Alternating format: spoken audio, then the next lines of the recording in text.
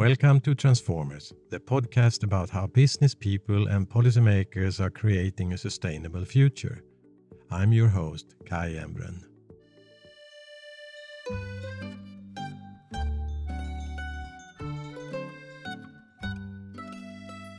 My guest today is Sandrine Dixon de Clèves.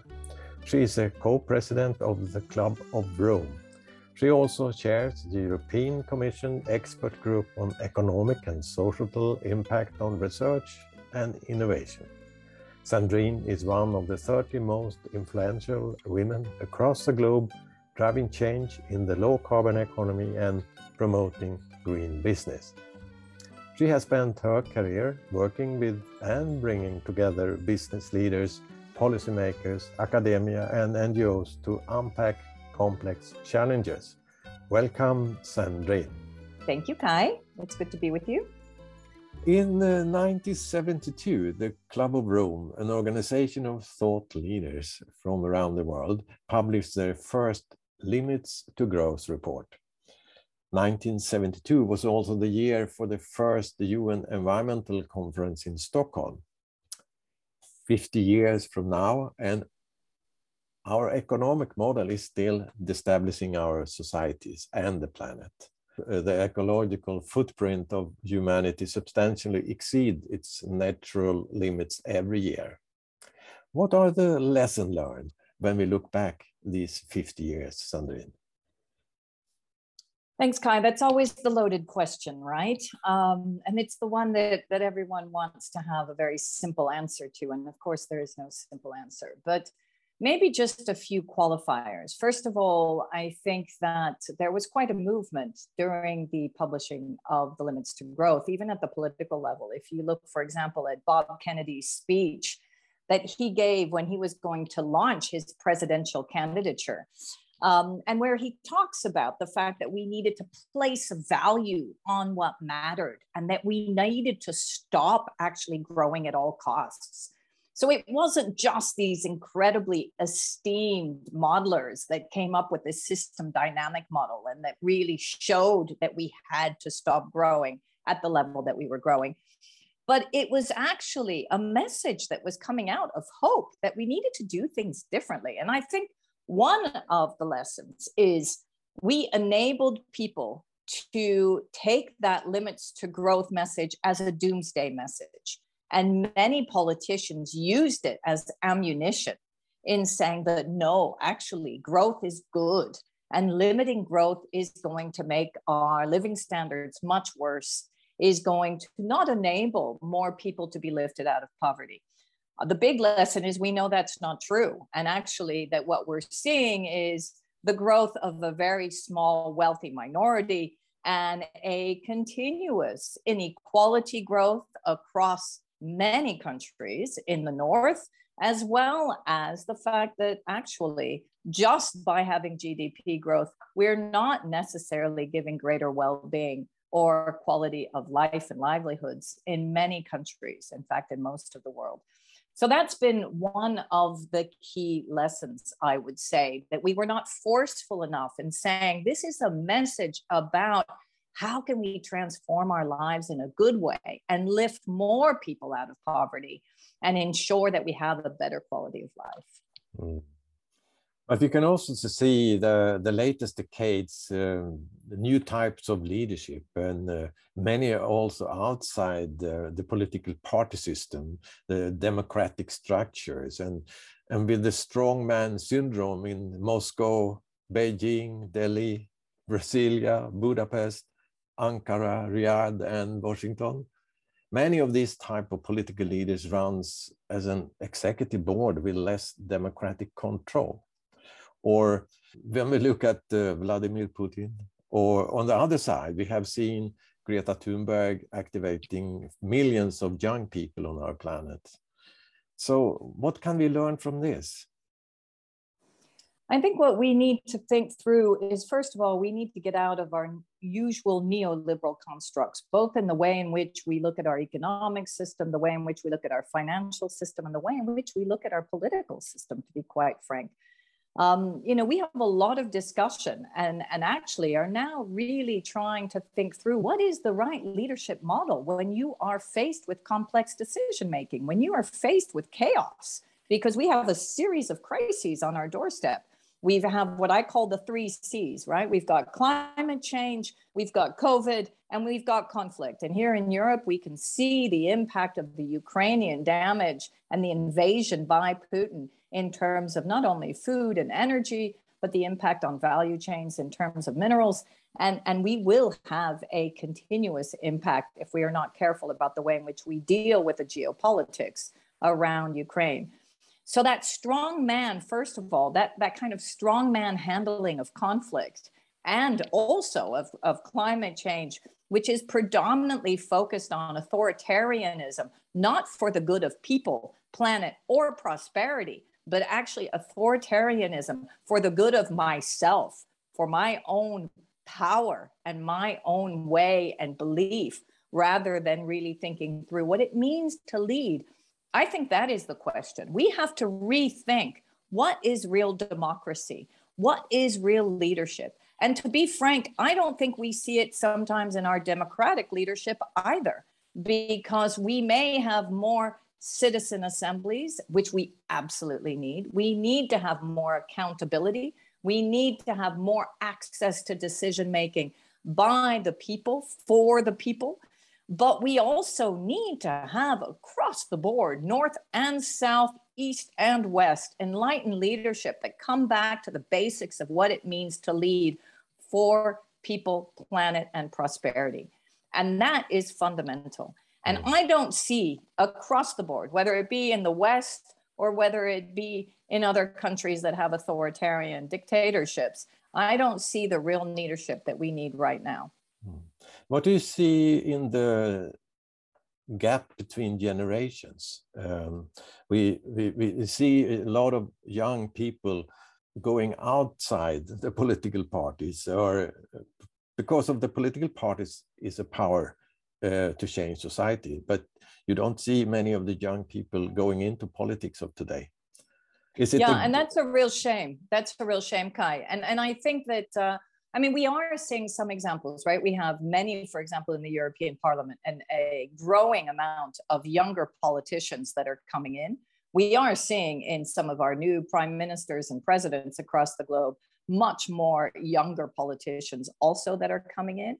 I think the voice of the youth and the voice of leadership coming from the youth is so important. And it shows not only just the voice of the youth, but also the way in which we're now realizing that we need to shake things up at a variety of different levels, that this kind of short-term decision-making, knee-jerk reactions coming from policymakers, but also business leaders needs to be completely shaken up. And that actually citizens and scientists and thought leaders and economists need to start saying enough is enough. We need to plan for the long term. We need to understand how we build resilience within our political systems and within our economic and our financial systems, again, that truly looks at the crises at hand, the tipping points that we have in the area of climate, in the area of health, in the area of social tipping points. Because a lot of the analysis that the Club of Rome is doing now, and that's why the youth voice is so important, is demonstrating actually that it will be social chaos and social tipping points that could be our greatest demise, not necessarily environmental tipping points if we don't do this properly.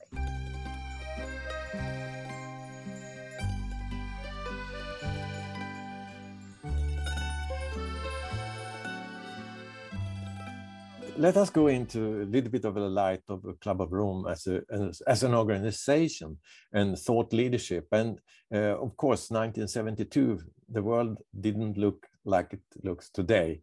And we have internet, we have opportunities for people to be connected. How has the Club of Rome changed its way to work as a think tank under these years? Thank you for that question, Kai, because I think there have been many big changes in the Club of Rome. The first is obviously that already 3.5 years ago, myself and Mampela Ramphele were elected as, first of all, the first Club of Rome female presidents. So bringing diversity into the leadership of the Club of Rome, but also into its membership was fundamental. The other key change is that I am the youngest president, believe it or not, whereas Mampela is my wise senior of 20 years older than me. And so within the club, what we're trying to do is create that intergenerational dialogue and bring in more youth, ensure that we have many more thought leaders from across the globe that are representing both most of the world, so southern regions, eastern regions, as well as the West. We have, for the moment, still too many of our members, actually, because of the essence of the club and its birth in Europe, European members and North American members. So really broadening the diversity from a geographical perspective, and then very much broadening it from a diversity perspective. Now, the other key change within the club is that we realized that all of that incredible thought leadership was not being translated into action in the way that it should. And because we are in the midst of a decisive decade, that we have to get this right, that we need to bring systems thinking to the foreground, that we need to ensure that we deal with the crises that we have, all of which, by the way, were predicted in the Limits to Growth, because the Limits to Growth clearly says that during the 2020s, we will start to see deep collapse in many of our systems. So this is the moment where the Club of Rome must come back and indicate where we got things wrong, because we have to admit our failures and where we actually have opportunities to completely transform, to shift our economic system, to shift our financial system, to shift our political system, as we were speaking about, and to bring more people on the journey. And that's the exciting work that we're doing now through our key hubs. So we have impact hubs that are focusing on rethinking economics, rethinking through our financial system, ensuring that we look at the planetary emergency and the key targets and timetables that we need to actually have in place, and then looking at the role of youth, integrating the youth into our decision making, but also their voice, which is so important, and the things in which they feel are important, and then very much looking at how we think through and visualize the civilization of the future. You have 45 reports under the years, and what do you do more than reports? You named impact hubs, and is that a part of the way you change your organization, or are we going to see other types of methods and the way you are working the time to come? Yes, so absolutely. The Impacts Hub are a shift from just actually publishing incredible reports.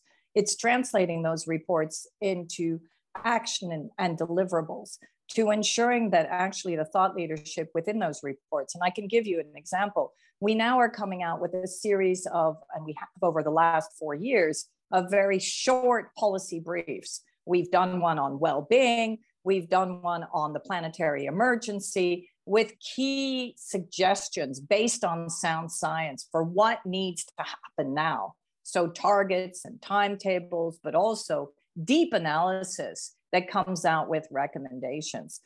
We've come out with a series of different reports in the area of finance and how we change finance, but also how we look at the civilization that we want to have. How do we actually create that civilization of the future? What are the short-term levers that are going to enable us to get there? So these are some of the different reports that we've come up with. In addition to that, we're more actively engaged now in policy thinking and policy making. So I was a co-chair at the UN Food Systems Summit and continuously honed in on systems thinking and resilience.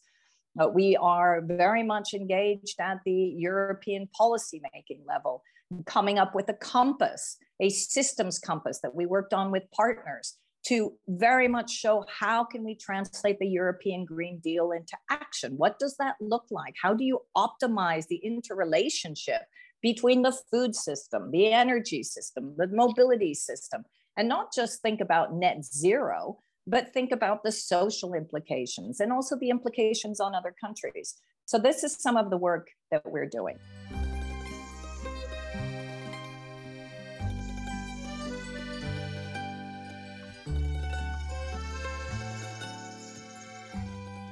Thought leadership is also a question that had been followed you and in your career under the years. And can you give the listener a little bit of a view of the experience, how to be a leader in different types of organizations? What should the young listener think about leadership when they growing up and going into their to be a part of something as a change maker? I always take that question with a great deal of humility, and I think that that's the number one focus of a leader, is to be humble. I think that unfortunately we don't have many leaders who integrate humility into the way in which they lead, because we can only evolve and we can only learn from others. If we take our role as leaders responsibly, then again, we need to think about who we're leading and not just continuously be caught up in our own ego.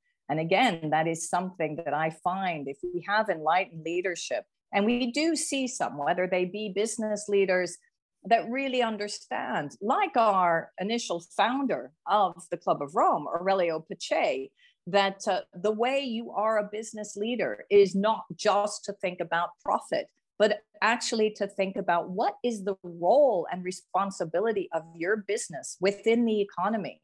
How will it actually affect people's lives and livelihoods? The same question can be asked of a policy decision maker. What is your role as a policymaker? How are you going to ensure that people's lives and livelihoods are enhanced by your decision making? How are you going to ensure that actually the planet continues to thrive and survive?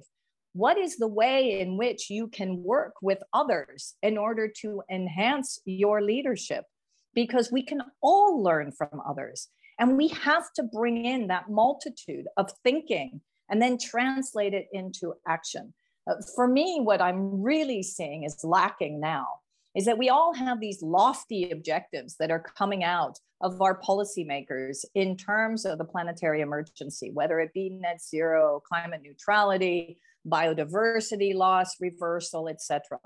But then when it becomes difficult, do we see the leaders step up to the plate and truly implement the mechanisms, the tools that we have in place, whether it be taxation policies, elimination of certain subsidies, whether it be the way in which we bring in new technologies and enable those technologies to thrive, shifting of capital.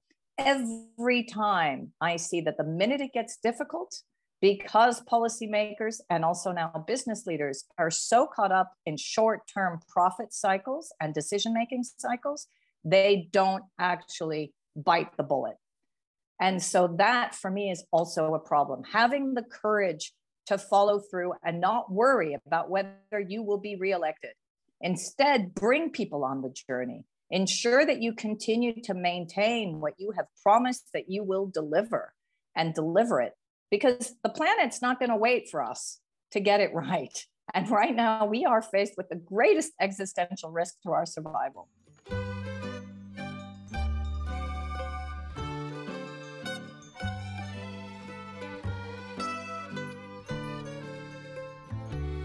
One of the hubs that you're talking about, one of the impact hub, and some of the work you are doing there is also connected to young leadership.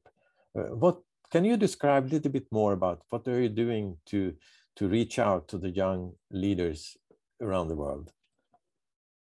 You know, Kai, I think that, again, that word humility has to come in here. First of all, we're doing our best to bring as many young leaders into the Club of Rome, but also to work with young leaders. They have so much to teach us. That is the big learning cycle that we all need to go into. That's what an intergenerational dialogue is about. So what we're doing with young leaders is listening. What we're doing with young leaders and young people is enabling them to come together to support each other. You know, we have this organization that we've helped set up called the 50%, because we have to remember that our generations, young generations, make up 50% of the globe. And the 50%, what are they doing? Well, they are running their own programs. But most importantly, what I find phenomenal is they immediately decided to put in place a peer-to-peer guidance and supporting mechanism because of climate anxiety, because of future anxiety, because of basically the fact that we have now the highest amount of burnouts and suicides that we've ever seen amongst our youth. For me, that's a beautiful way that young people are actually steering the future. They realize that we have to work on each other's well-being before we can actually go out and save the world, while they're still saving the world. And I find that quite amazing and so courageous.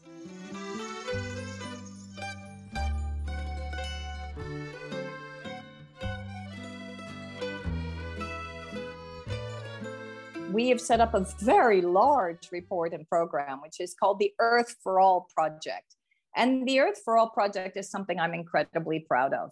I have been one of the main steers and leads of the Earth for All Project. And what we've tried to do through that project is really quite phenomenal. One is build on the systems dynamic modeling within the Limits to Growth, which was called the world model, and look at how we can integrate much more thinking around poverty, inequality, empowerment, and other key areas. And so that model, which is now called the Earth 4 model, which was developed by Jürgen Rander as one of the core authors of the Limits to Growth, has been coming together and looking at the system dynamic interactions between, in particular, poverty, inequality, empowerment, food and energy being the key two areas where we need to ensure that we continue to have that sustenance. Very important for our lives and livelihoods. And what's coming out of this project is that by we put together a high-level commission of thought leaders from across the globe.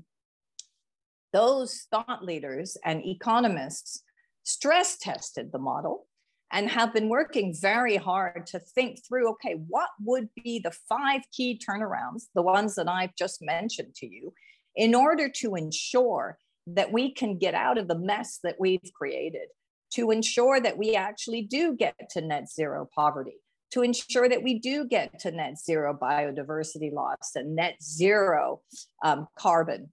And so that is what we've been doing together. We will be actually publishing those results in September. We will be at Stockholm Plus 50 with a very clear statement on Earth for All and what it actually means in practice, because we've come up with policy recommendations and tools and mechanisms for policymakers to really meet those turnarounds and start to have a key impact.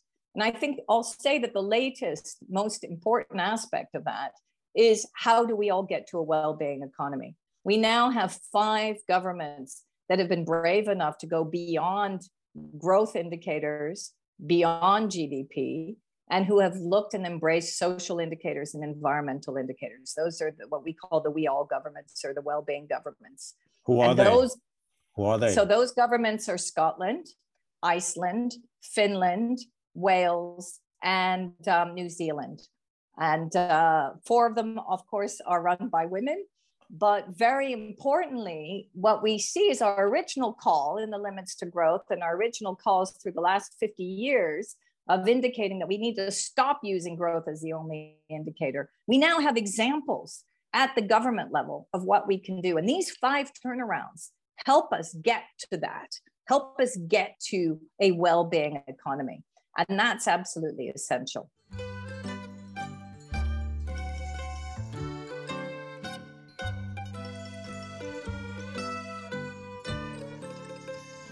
So what is the difference if you compare this report to Limits to Growth?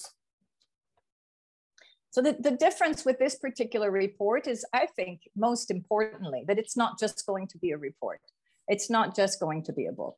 The messages build on the Limits to Growth. It goes far beyond that. And I think one of the key learnings from the Limits to Growth, we really realized that we needed to better understand the issues of poverty and inequality, which are hampering us from moving forward. We have to lift more people out of poverty, and we need to make sure both in, again, the North and the South, that this is happening.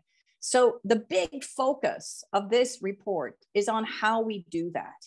You know, what type of mechanisms, like a universal dividend, where are the ways in which we can do that? And we show actually that we have two scenarios, right?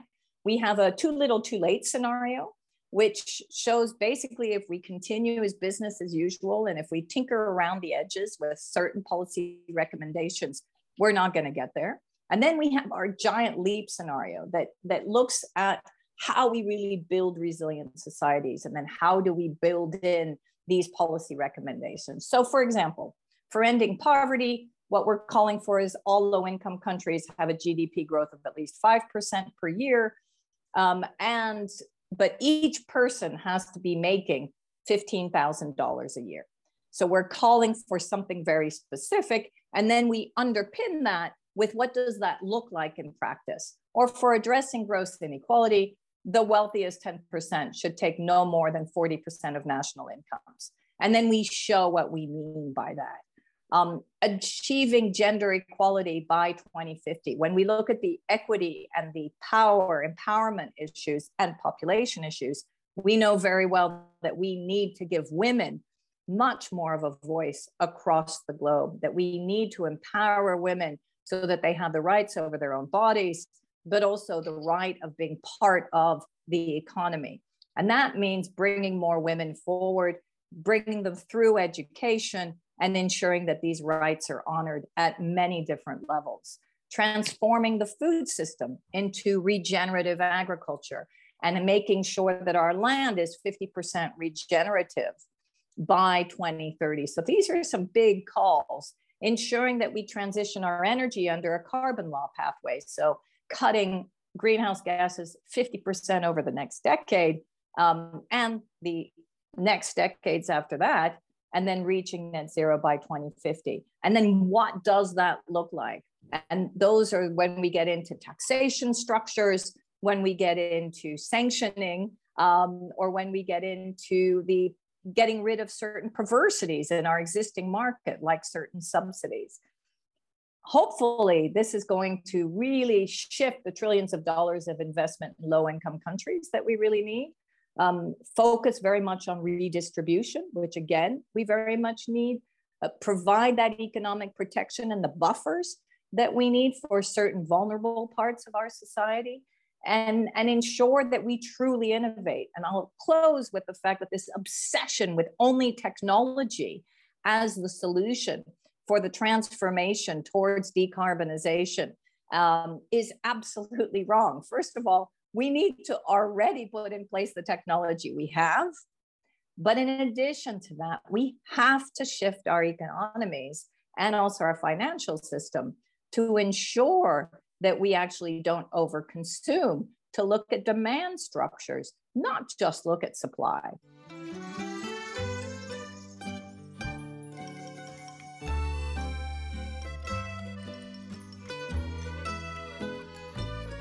So finally, Sandrine, how do you think a politician or a citizen or business leader or a civil servant can use Earth for All report in their work? Yeah, so this is where, again, this is the other novelty about this work. Rather than just come out and publish a book and then hope that actually people will read it. And we know more and more, by the way, Kai, unfortunately, that a lot of people don't read books anymore. So one is obviously to make this fully available online and to enable as many people to have access to this material. But the other, and we have a website, and we will be including within that the possibility for the politician, for the citizen, for businesses to engage, as well as scientists, by the way, and to constantly renew the thinking, not only in terms of the outputs, but also the model itself. So it's going to be a very continuous and engaging process. In addition to that, we will have a game that we are putting together, and you've seen that recently the Financial Times released their game on climate. We will be doing the same on Earth for All, which will enable, again, much more interaction. We're moving out with a large-scale campaign where we will actually work with decision makers. We will work with business leaders to unpack what we actually have as our key recommendations.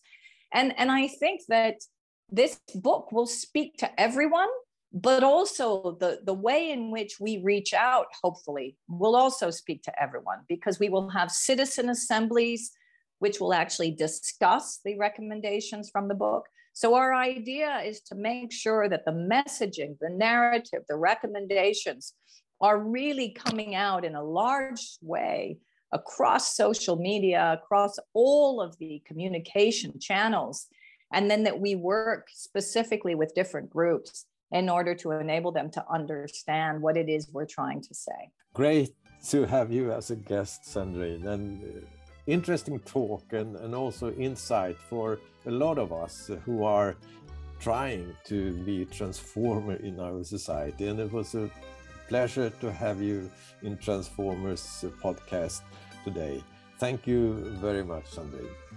Thank you so much, Kai, for the opportunity, and I look forward to speaking to you and your listeners again.